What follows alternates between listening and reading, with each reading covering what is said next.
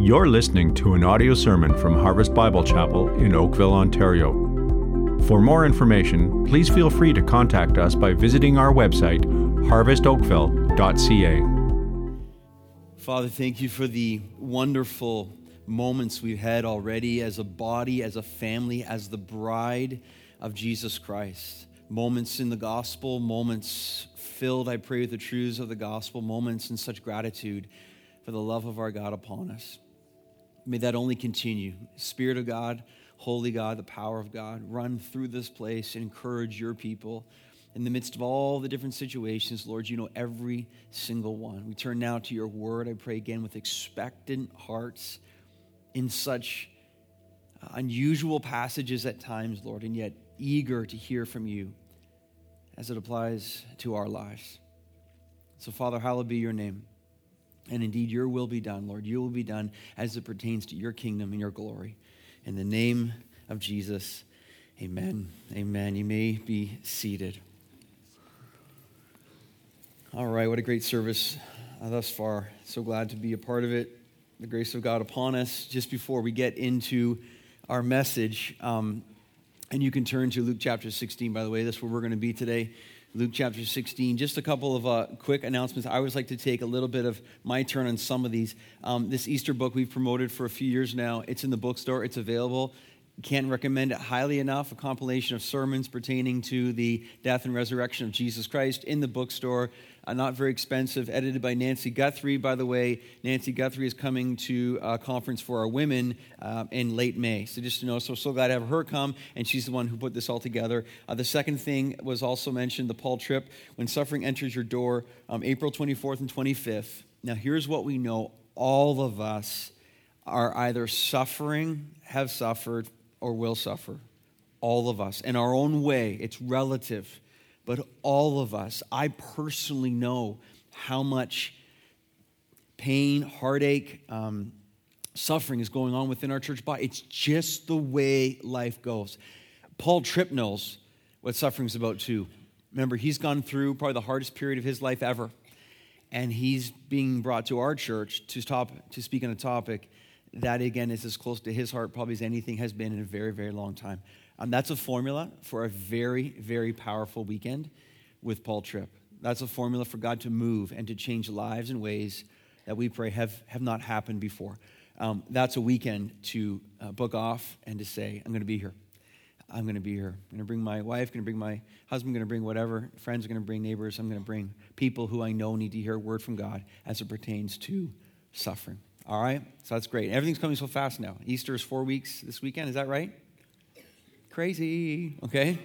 And Paul Tripp will be here then, I think, in 7 weeks or something like that. So anyways, it's all coming so fast. And we're glad, though, that it's getting warmer this week, aren't we? Amen. Amen. The snow should be melting. Yes, that's very, very exciting for us poor Canadians. All right, Luke chapter 16 is where we are, and today is a story. Today's a story of heaven and hell.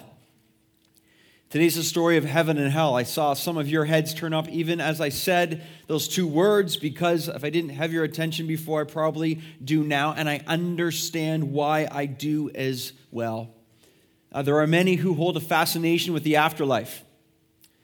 There are many who are asking so many questions about the afterlife, and more questions really that can be answered. But on the other side, there are lots of people, sadly, within this world who don't think about the afterlife enough, if they think about it at all. I argue today from today's text that we should be thinking about the afterlife a lot. The very question of what happens when we die is one of the most important questions we will ever have to answer. When I'm engaging in conversations regarding my faith with people who don't know Jesus Christ, I will often ask them as a way and just try to get to the point where I say, what do you think happens when you die? What do you think happens when you die? It's a fascinating opportunity to force someone to state their religion. You force the person to express what they believe about life and what they believe about life after death, because we know this, everyone believes something. Everyone believes something. Atheism still holds to a strong belief in the afterlife. They just concluded there isn't one. And as I think Norm Geisler said, I don't have enough faith to be an atheist. to look around and see all that we see and to conclude there's nothing after. But what they're saying is they still have to articulate why they believe there isn't anything within the afterlife, because that isn't a belief in and of itself. But as I listen to people talk about what they believe happens when people die, it's a fascinating experiment because it forces some form of faith and thought, and they ultimately, everyone has to give this answer: what's the purpose of my life and what's the purpose of life itself? Everyone has to answer that question in some form and at some time. And the wise people do seek to answer it, as opposed to just pushing it off to the side and pretending there's no such thing as death even coming, and you can make up all the answers you want. But in the end, you and I will be faced with reality again the moment our lives cease to be here on this earth. The point of today's message, which again is as you go through these passages in Luke, these stories in Luke, these parables in Luke, it's amazing the differences and the unique things that we get to tackle today. But the main point of today's message is this: who I am in life will determine who I am in death. Who I am in life will ultimately determine who I am in death. Jesus explains today there are really two kinds of people in life. There are people who live by faith. There are people who live by sight. There are people who love Christ. There are people who love self. Really only two kinds of people in this life. It's amazing. In all of eternity, there are people who live for love in Christ. There are people who live for the things of the world. Jesus explains to us today, there are really only two kinds of people in life. There are people going to heaven, and there are people going to hell. There are really only two kinds of people within this life, and that's what Jesus wants us to see in Luke chapter 16, verse 19. Look at it with me, please. Who I am in life will determine who I am in death. There was a rich man who was clothed in purple and fine linen, and who feasted sumptuously every day. And at his gate was laid a poor man named Lazarus, covered with sores, who desired to be fed with what fell from the rich man's table. Moreover, even the dogs came and licked his sores. So live in the text, try to imagine this situation happening, try to imagine the rich man, try to imagine Lazarus. Let it become alive to you. Verse 22, the poor man died and was carried by the angels to Abraham's side, or Abraham's bosom. The rich man also died and was buried, and in Hades, being in torment, he lifted up his eyes and saw Abraham far off and Lazarus at his side. And he called out, Father Abraham, have mercy on me, and send Lazarus to dip the end of his finger in water and cool my tongue, for I am in anguish in this flame. But Abraham said, Child, remember that you in your lifetime received your good things, and Lazarus in like manner bad things, but now he is comforted here, and you are in anguish. And besides all this, between us and you a great chasm has been fixed, in order that those who would pass from here to you may not be able, and none may cross from there to us. And he said, Then I beg you, Father, the rich man speaking, to send him to my father's house, for I have 5 brothers, that he may warn them, lest they might also come to this place of torment. But Abraham said, They have Moses and the prophets, let them hear them. And he said, No, Father Abraham, but if someone goes to them from the dead, they will repent. He said to them, If they do not hear Moses and the prophets, neither will they be convinced if someone should rise from the dead. Now, this passage is really broken down into the following categories. And if you'll notice with me, notice we see 2 lives, we see 2 deaths, and we see 2 eternities. Now, I'd be cheating you too if I didn't inform you that this story does carry themes still of stewardship. It's coming off of Luke chapter 16, of course, in the midst of Luke chapter 16. And really what we're seeing here is depending on how you steward your life will depend on how you steward your death. That's also a very clear theme through this. If you look at verse 14 of Luke 16, notice this. It says, the Pharisees who were lovers of money. The Pharisees who were lovers of money. Again, this is why Jesus is telling these stories. This story today is really for them. He's trying to help them to see is who I am in life will determine who I am in death. So we have a few observations from this passage, 3, and the first one is this then. Observation number 1 is two different lives. Two very different lives are presented by Jesus here within this story. Look at verse 19. There was a rich man who was clothed in purple and fine linen and who feasted sumptuously every day. And at his gate was laid a poor man named Lazarus, covered with sores, who desired to be fed with what fell from the rich man's table. Moreover, even the dogs came and licked his sores. Now, it would be difficult to have a greater contrast in life than what we see here in these first couple of verses within the story. Notice specifically the rich man's life, and notice the rich man's lifestyle. He was rich, but not just rich. We learn he is very rich. How do we know?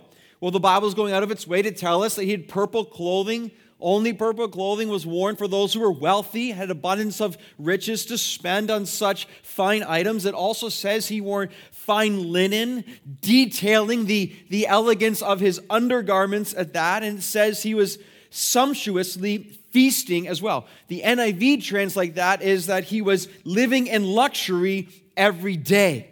So purple clothing, fine linen, and feasting sumptuously, the Bible's detailing to us the wealth and the extent of the lifestyle of this rich man, as the Bible calls him as well. If you look closely at verse 19 and you see what Jesus is saying here as he starts this story, Jesus is not just picturing a rich man. What Jesus is really doing, he's detailing a filthy rich man. He's detailing a man who lived for his riches. A man who loved to strut his riches. A man who in the end really loved himself. We will further find out as we go through this story that this rich man apparently was oblivious to the poor beggar, and we assumed crippled poor beggar that lay at his gate while dogs were licking this poor man's sores. He seemed to do nothing. He seemed to not care at all for this individual. He seemed to not take interest in the midst of his abundance. He did not help or love or care for this individual who could have used any and all mercies. This rich man, the Bible's telling us here, he had so much, but he cared so little. Why are we learning that? Because this is a sign of heart disease. Someone who has so much but gives so little is indicating ultimately the condition of their heart. Someone who truly loves the Lord, someone who is truly filled with the Spirit of God, someone who has been saved by grace and led by God's Spirit wants to be a person who exhibits grace, shares grace, and gives grace as well. Any individual who has been given everything in terms of the material riches of the world and can walk by a beggar at their gate day after day and cease to care, that's a very, very negative, strong sign of what isn't happening within his or her heart. Now, as we go through this story, though, I want to make sure this is very clear. Within this story, being rich is not the sin.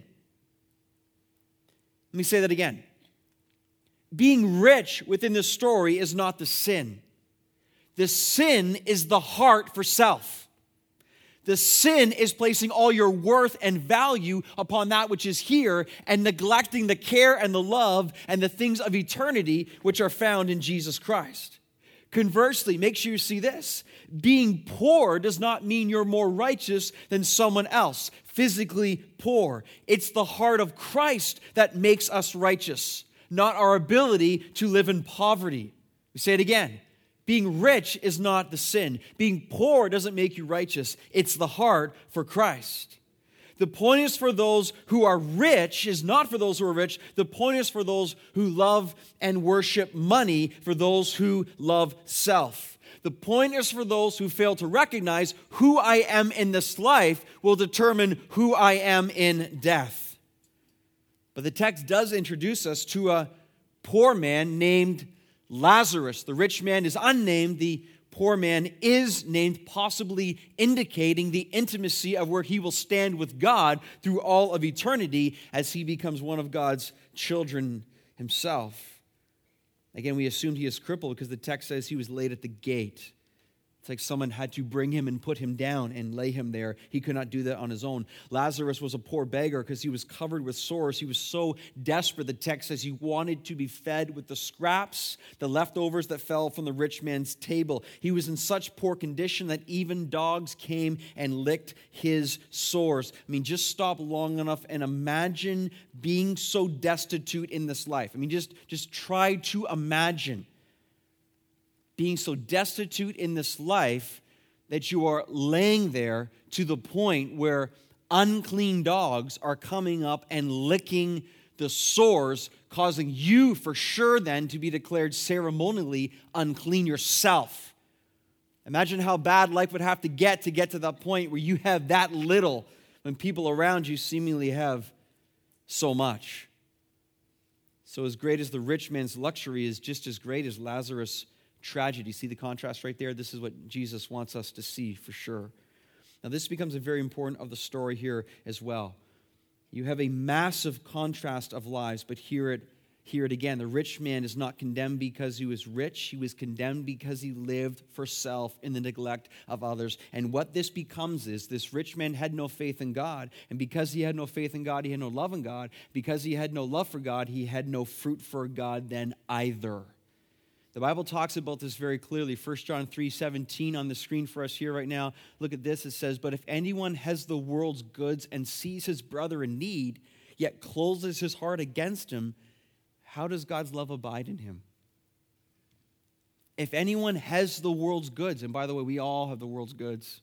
Relatively speaking, across this world, all of us are rich, relatively speaking, and sees his brother in need, yet closes his heart against him. What does that say? I mean, John is saying here, how is it possible that the love of God truly resides within this person who sees a need, does not desire to meet that need, and heart actually closes against that individual? It's a man we see within this story, a man who lived only for this life, and therefore he would end up suffering within this death. But what we will also see as well, there was a man who suffered in this life, but would be raised to glory in death. So once again, what Jesus is doing here, and we have to take notice of this, Jesus is circling the track again with this consistent truth. Matthew 16, I'll read it for you. "What does it profit a man if he gains the whole world, yet forfeits its soul? What does it matter if you have purple clothing and fine linen and you feast sumptuously every day? What does it matter if you gain the whole world, yet give up your soul? What does it matter?" Or in Luke chapter 12, one of the parables that we studied just a few weeks ago, God says to the guy building the bigger barns, "Fool, fool, this night your soul is required of you, and the things you have prepared, whose will they be?" Two different lives. And that verse from Luke 12 is a perfect segue into our next point. Two different lives, and now we see this. Two different deaths. Two different deaths. Look at verse 22. "The poor man died and was carried by the angels to Abraham's side. The rich man also died and was buried, and in Hades, being in torment, he lifted up his eyes and saw Abraham far off and Lazarus at his side. And he called out, 'Father Abraham, have mercy on me, and send Lazarus to dip the end of his finger in water and cool my tongue, for I am in anguish in this flame.'" So listen. For all Lazarus' earthly misery at the moment of death, the text tells us he enters heavenly perfection and joy. Now, we have every reason to believe that Abraham's side or Abraham's bosom is the equivalent to heaven. Any Jew listening to Jesus tell this story, the concept of experiencing fellowship with Abraham would suggest to that Jew inexpressible bliss. But then there's the rich man. The text says he died and he was buried. Let's stop there for a second. Don't miss this. The body the rich man loved so much to care for. The body the rich man loved to dress in such fine clothing. The body the rich man loved to feed in this tremendous, sumptuous feasts. The body the rich man loved was now put in a box. The body he loved so much on this earth was now buried in the ground. And loved ones, this is where we must be wise. We must be wise. We must be wise. We must be so wise in this life. When we fall victim to this every single day, we got to wake up from this, though. Job chapter 1 says this about this truth that we're learning right here. And Job said, naked I came from my mother's womb, and naked I shall return. New Testament equivalent, 1 Timothy 6, says this, for we brought nothing into the world, and we cannot take anything out of the world. Be wise, be wise, be wise. The body this man loved so much was now buried in the ground, and all the things that he had, all these things you prepared, whose will they be? Not yours, not yours. Always remember, loved ones, the moment the rich man dies is the moment his riches mean nothing. The moment he dies, the purple clothes, the fine linen, the sumptuous feast, they mean nothing. And one of the things that I'm becoming convinced of within this series, and particularly these stories of stewardship that we are going through, I'm becoming convinced as pastor of this church that Jesus has a word for us. I'm becoming convinced that he is bringing urgency to the table regarding his resources through our lives. Imagine what would happen as Jesus continues to call out to us. He continues to call out to you as an individual, as a man, and as a woman. And he calls you right now. Do you believe what I'm saying? Do you believe the reality of what this life is about? Do you believe that the riches of this earth in the end hold no value? Do you believe and will you take up by faith the pursuit of choosing to live more and more for the treasure of Christ and less for the treasures of this world? Because just imagine if each life one by one started to live as Christ as their true treasure in this church. Imagine if each life, one by one, actually took up Jesus on his truth and his challenge to say, I'm not going to keep pursuing the things that lead to death. I'm going to pursue the things that lead to life. Imagine if each life, one by one, went on this path. Imagine the impact. Imagine the way that we'd be changed. Imagine the way that people would pray. Imagine the way that people would sing. Imagine the way that people would hunger for God's word. Imagine the way that people would seek to share their faith in Jesus Christ. Imagine the revival that would break out if one by one people in this church actually started to believe the things that Jesus was saying and actually began to live for him as opposed to self. Just imagine what would happen if we started to take Jesus at his word. Imagine. And I'm becoming more and more convinced he is calling us, like individually and corporately, to say, I believe you, Lord. For the first time in my life, I believe that your ways will result in the greatest joy I can ever imagine, including the things of this earth, including the material things that are around me. And when you take up the word of Jesus here and understand what he's saying, you understand this: who I am in life will determine who I am in death. Who I am in life will determine who I am in death. But the rich man, he did not live for Christ, and therefore he woke up to a horrible death. Notice in verse 23, it says, he was buried, and then the next words, this is so telling. He died, he was buried, and the next words are, and in Hades, being in torment. Now that's a sentence of perspective. I mean, look at it there for a second. I mean, that's how life goes. That's how life goes. I live for self, I live for luxury, I live for riches, I die, I'm buried in hell and tormented. That's not funny. But it's true and real. How many people? I live for self, I live in luxury, I die, I'm buried in Hades, in hell, in torment. That's how quickly it happens. The Bible's telling us right now that is the reality of way too many people. Because they've never stopped long enough to actually ask, what is this life really about? And the moment they die, it's too late. It's too late. You see the word Hades in the text? Hades refers to the place of the dead. Some believe it's a gathering place for unbelievers as they await the final resurrection. Now, we know without a doubt this can't be for believers because Paul says to be absent from the body is to be present with the Lord. Paul says, my desire is to depart and be with Christ. Jesus said to the thief on the cross, today, you will be with me in paradise. So although Hades is not technically the word for hell as found in elsewhere in Scripture, particularly the book of Revelation, what do we know about Hades from this text here today? We know this. Number one, it was a place of torment, verse 23. We know it was a place of fire or flame, verse 24. Thirdly, we find out this place called Hades, it was a place of no return. That's found in verse 26. So therefore, I have to believe and feel very strongly about this. This is a contrast that Jesus is painting between heaven and between hell. Now notice this too, loved ones. Notice that as the rich man dies and the Lazarus dies, notice how death is the great leveler. Death is the great leveler in life. One commentator said this: massive eternal equity was underway. Please notice this too. Notice that those who win in this life will lose in death. You want to win in this life in the things of the world and gathering stuff? Go ahead. You're going to lose in death. Who I am in life will determine who I am in death. This is why Jesus says, whoever finds his life will lose it. You find your life here on this earth, you will lose it. Whoever loses his life for my sake and the gospel, and Mark it says, he will find it. Find your life here, lose it. Lose your life for Jesus Christ, and then you will truly find your life. Notice this rich man. Notice that even in death, notice the rich man is still seeking to have Lazarus serve him. Do you see that there? Father Abraham, have mercy on me. Send Lazarus. Talking about. Send Lazarus. You know what this tells us right here? Even in the midst of torment, his heart is still so hard.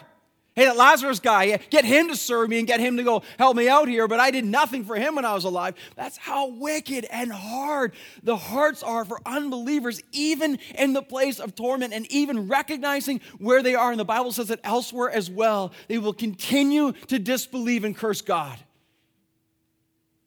We also learn here from this rich man's heart. It's so revealing.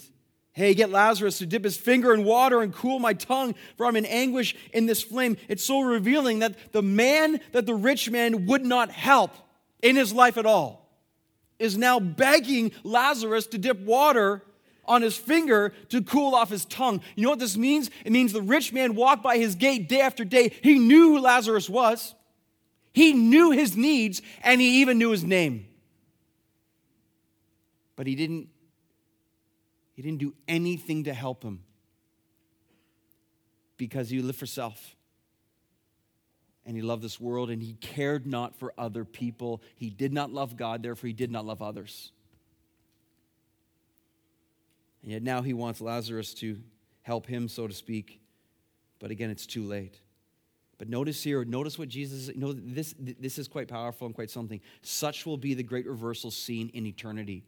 We get so caught up in this world. We get so caught up in thinking who's in first and who's the best and who's the most famous and who's got the most money and who lives in the biggest house. And we spend all this time exalting all these individuals. The moment they die, everything changes. Everything flips. The table completely turns. And all of a sudden, those who are propped up so high in life, it's terrifying where they're going to be. And the people we don't even know about, the people who are the scum of the earth but have faith in God, they will be the ones exalted to the side of Abraham. Loved ones, the call is out. You must live with wisdom. I must live with wisdom. You must be in a place where you understand and you see clearly. We must be in this spot where we live for what matters, we live for what counts, and we live with love. You see what he's saying? You see what he's saying? But I'm telling you, in our culture, in this part of this world, and even within the church, we're not good at this. We get blinded so fast. Within our lives, we really don't think this way. You got to discipline yourself to renew your mind each day, like every day. What matters? What's value? What counts? What's the purpose? What's life really about? Where am I really going? What should I do with God's resources? How should I steward my life? What should I be praying about? Does it really matter if I'm up top or down low? All the questions you got to say to yourself all the time, every day as we live, because Jesus makes it abundantly clear. Text after text after text after text. And this one here right now. Death will be the great leveler. And some of the greatest reversals we can ever imagine will be seen in eternity. So love and stop and think. You got to say to yourself, there's more to life than this. There's more to life than this. There's more to life than this. There's more to life than what we see right now. Eternity's coming. So we see two lives. We see two deaths. And now we see in detail two totally different eternities. Two eternities. Now, what follows in our text here is one of the most serious passages in Scripture simply because it describes hell. I personally believe this is taking place within the story. And what we see and what we take away from this are powerful, serious principles, listen, on the subject of hell. Now, hell is not a fun thing to talk about. I take no joy in explaining anything of what's to follow right here. This is not popular in our day. The reason the doctrine of hell is so unpopular in our day is because ultimately it doesn't stroke our self-esteem, and because hell doesn't ultimately fit into God being made into our image. And so we discard it, and we put it aside, or we twist it, or we make it say something else because we don't like it, so then we refuse to see what's so clear within Scripture itself. But what we understand, it comes to the teaching on hell, particularly it was important to Jesus. And if it's important to Jesus, then it's important to us. And the reality is, and this is what you and I have to believe, to explain the doctrine of hell is to actually love. A failure to do this. Now, you can do it in such a way that isn't loving. You can do it in a way that's spiteful. You can do it in a way you're trying to judge people with it. You can do the fire and brimstone thing and just send people running away, but you can do it in a way that says, I love you enough to tell you the truth. I've never seen a friend not warn another friend of danger that was obvious, that was coming. I've never seen a friend just let a person walk off a cliff when they actually love him. I've always seen every single time a person taking a friend and pulling them back. I've never seen a parent allow a child just to walk in the middle of busy traffic knowing they're going to get killed. Every single time it's pulling back because they love them. I've never seen true love just let someone go and die because they could care less. And that's what it comes down to within this text right here. Charles Spurgeon said this about pastors and preaching and hell. He said, there are some ministers who never mention anything about hell. I heard of a minister who once said to the congregation, if you do not love the Lord Jesus Christ, you will be sent to that place which is not polite to mention. He said he ought to have been allowed to preach again. And I'm sure if he did, he could then choose to use just plain words. He explains, he says, now, if I saw that house on fire over there, do you think I would stand and say, I believe the operation of combustion is proceeding yonder? He said, no, I would call out, fire, fire, and then everybody would know what I meant. And that's what Jesus does here. And that's what I have to do here too. So what do we learn specifically about hell from this text? I'll put 4 things on the screen for you here as it relates to hell. And here's the first one. We learn here that hell is conscious punishment. Some people believe that hell is where unbelievers will cease to exist. They believe that they will be annihilated. But looking at this text here, this is strong evidence to the contrary. If you notice in verses 24 and 25, you will notice here that the rich man is amidst the flame. He's in the middle of the flame, and he's speaking, he's seeing, he's talking. He's not annihilated. He's in torment. He's in tremendous anguish. He sees, he speaks, he even prays. He says, Father Abraham, have mercy on me. Now, one preacher said this, and this is not funny, not meant to be funny, so please don't laugh. He said this, he says, the most fervent prayer meeting are the prayers that are going on in hell.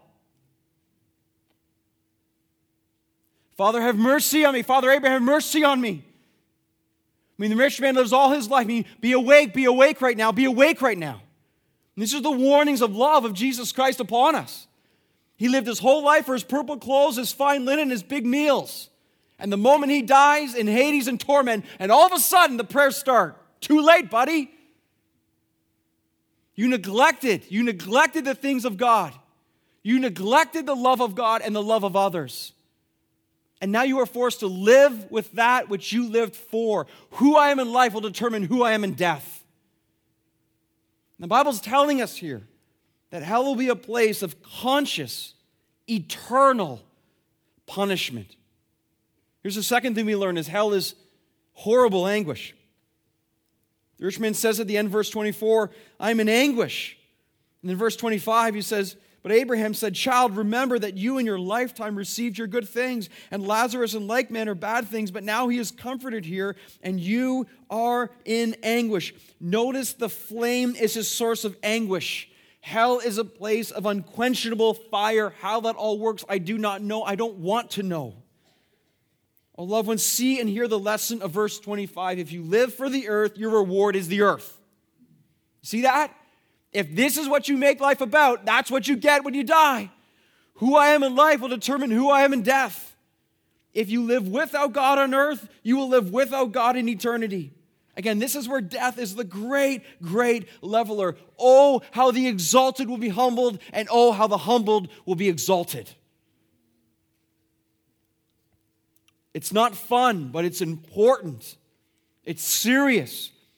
And it's real, and many will scoff, and many will brush it off, but maybe there's some who will hear this and believe this is true, that Jesus in love speaks of that which will actually take place.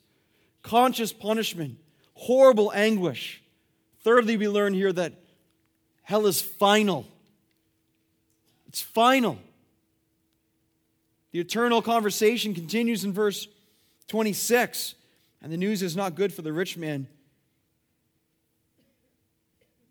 Abraham answers him and says, "Besides all this, between us and you is a great chasm has been fixed, in order that those who would pass from here to you may not be able, and none may cross from there to us." There's a chasm between heaven and hell which is impassable. There's no purgatory where you sit down and maybe try to rethink the life that you lived. There are no second chances after death. None. It horrifies me to think of all the people who lived a lifetime of temporal pleasure and now spend an eternity in regret. Think about that. Think. Men, think. Men here, think. Women, think. Stop long enough. What am I living for? Are you wise enough to see the things you lust after? The things you want so badly? They have no value. Think. How much more does Jesus have to say? Abraham's like Lazarus, you the good things of life. Or, rich man, you good things of life. Lazarus had all the bad things, but now look what happened. Lazarus is comforted and you're in torment. You had your pick and you chose. But I want out now. There is no out now. All have one life. And as soon as death comes, then comes judgment, Hebrews says. We have one life. Once we die, listen, it's over. It's over. But here's the beauty. If you can hear this message right now, if you can hear this message, you can hear my voice right now, then it's not over for you. It's not over yet. There's still time. And there's amazing, beautiful, awesome grace offered by the Lord Jesus Christ. And that's why you are hearing this message. Because the Lord loves you so much that He doesn't want you to get to the point where the moment you die, then there are no more chances. And don't you see? Today, if you hear His voice, do not harden your heart. Do not harden your heart. Do not harden your heart. But run to the Lord Jesus Christ, the only one who died for our sins, that we might live forever and be forgiven and washed by His blood. Listen, there are two things that sin will be dealt with in life, in all of eternity. Either the blood of Christ takes care of our sin, or the flames of hell deal with sin ongoing and ongoing and ongoing. Those are the two people. Those are the two options. I'm washed by the blood of Jesus Christ. I'm in torment and anguish in the flames of hell. The blood of Jesus Christ deals with sins instantly. The flames of hell go on forever and ever and ever. Hell is final. But again, you're here right now. You can hear this. There's still time. Repent and believe. Repent and believe. Run to Jesus Christ. Believe on the Lord Jesus Christ, and you shall be saved. Hell is conscious punishment. Hell is horrible anguish. Hell is final. But please hear this. Hell is avoidable. The rich man now turns in his hopelessness towards the future hopelessness of his 5 brothers. He's kind of give up on himself. Please go tell my brothers. You know, some people mock hell by saying very foolish things like this. Well, if I go to hell, I won't be alone. I'll be with my buddies. We'll have a good time and start partying. And no such things will be said in hell. There's no happiness in hell. Hell is some form of utter loneliness and utter darkness and utter separation of eternal suffering apart from God. The rich man wants his brothers to be warned, though. Notice he's still asking Lazarus to do it. Send Lazarus, tell my brothers. Dude, but Abraham clearly says they have what they need to repent and be saved. You see that within our text there? He says, but Abraham said in verse 28, they have Moses and the prophets, let them hear them. But he said, no, they won't believe that. They need something else. If Lazarus is raised from the dead and they go see him, then they'll believe. But what's so interesting about this story here is that there was another Lazarus who was raised from the dead.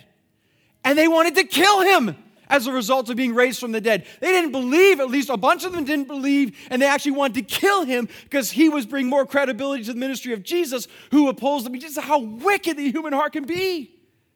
A man's raised from the dead with all the evidence ever, but their hearts are so hard, they turn in that hatred and want to kill him again to oppose the ministry of Jesus Christ. Oh, I pray that would not happen here today.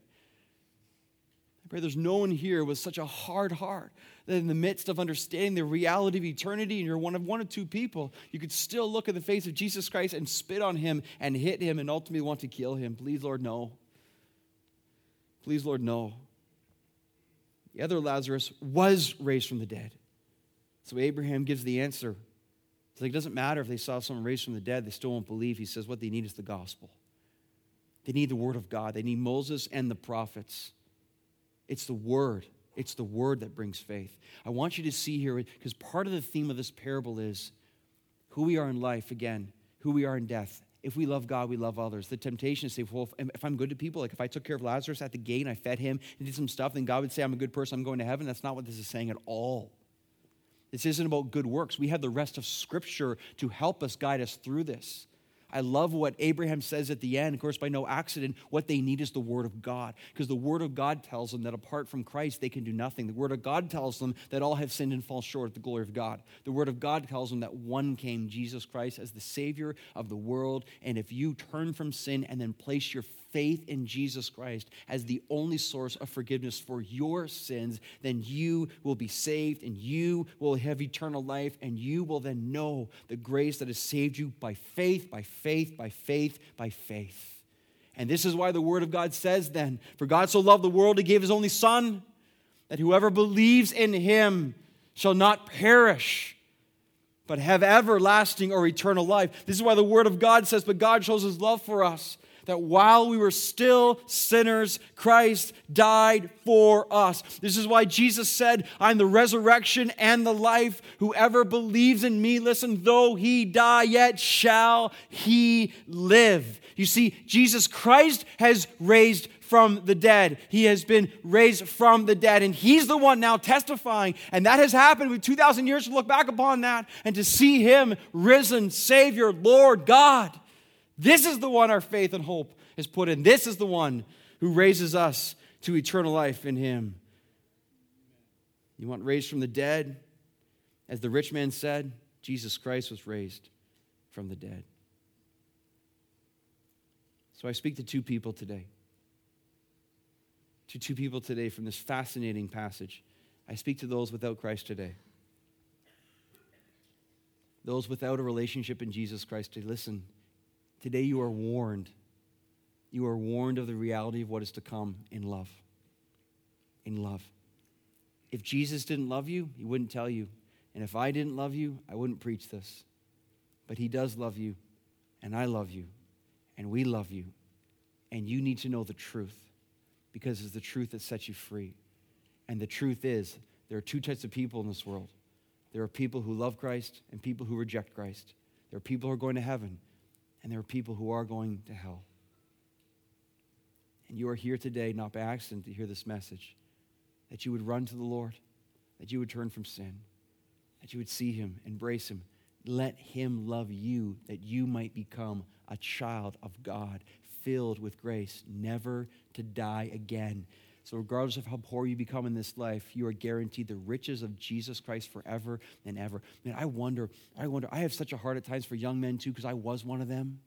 And I sat in church all these years, and I was so filled with salvation. Any young men here right now, that you, for the first time, your heart is being softened to the gospel. And for the first time, with all the chaos of the music you're listening to and the friends you hang out with and the barrage of lies from Satan all through this world and the stuff you watch and the stuff you read and the internet, just all the crap that goes on all the time. And you can just for a moment just get all of that and just see a little bit of light for the first time in your life. And you say, what is my life about? Young man, young woman, who cares? Anyone. The love of God might be reaching into your heart to pull you close towards Him. That you may not die. Listen, that you may not die. That you might live. I speak to the person without Christ today. And I speak to the lot of us who do have Christ today. What do you do with a text like this? You love the Lord, that's what you do. You sing louder, that's what you do. You praise God with greater volume, that's what you do. You hunger for the things that matter. You look to be a man or woman who loves the lost. You look to be a man or woman who cares for the poor. Why? Not so you earn favor with God, because you respond to God's favor to you. You respond with tremendous gratitude. You say, it's Christ, it's Christ, it's Christ. Christ is my everything. Christ alone and Christ alone. My hope is found. And you stop long enough to say, God, thank you. Thank you for saving me. Thank you for loving me. Thank you for choosing me. Thank you for calling me. Thank you for rescuing me from hell itself. That I know who I am. I know what I live for. The bottom line for today's text is who I am in life will determine who I am in death. And I pray we are full of life in Jesus Christ, and we will be full of life for all of eternity because of what He's done. In Jesus' name, amen. Amen. Let me just pray for us officially. Who we are in life, Lord, is who we are in death. That was proven by Lazarus. That was proven by the rich man. Oh God, wake us up. Oh God, I pray. Oh God, I pray for your glory. Oh God, I pray by your Holy Spirit. Oh God, I pray in your gospel. Oh Lord, help us to see and to live. Help us, Lord, to be so sober. I just pray again, you've been speaking to us so consistently, Lord, these last several weeks, and these themes, they keep coming up. They just keep coming up, and I cannot ignore them. It has to be for such a purpose that you want to set us free of this world and the power, Lord, dare, we say the revival that can take place as people lay down their idols. Smash the things that hold them back. Oh God, how awesome that would be, how beautiful it would be, Lord. The things that we whine and care and fight over, they don't matter anymore. They don't matter anymore. Oh God, bring freedom to your church. Bring freedom to your sons and daughters, Lord. Set us free, set us free, set us free. That we would give, we would love, we would be so able to be so generous, God, because we love you and love others, Lord. And then we love the gospel, and then we love being a blessing and being less of us and more of you, God. Could it be that we could delight in losing ourselves in order to find Christ? Could it be, oh Lord, that we would actually rejoice in becoming less as Jesus Christ is increasing in our lives? Could it be, God? Could it be that we're as generous as ever, loving as ever, so gospel-centered as ever, because all we see is you? Oh God, give us the wisdom and the ability. Give us the love by your grace, by your grace, by your grace. How awesome this would be, Lord, as you work in this time in this church. In the name of Jesus. Amen, church. Amen.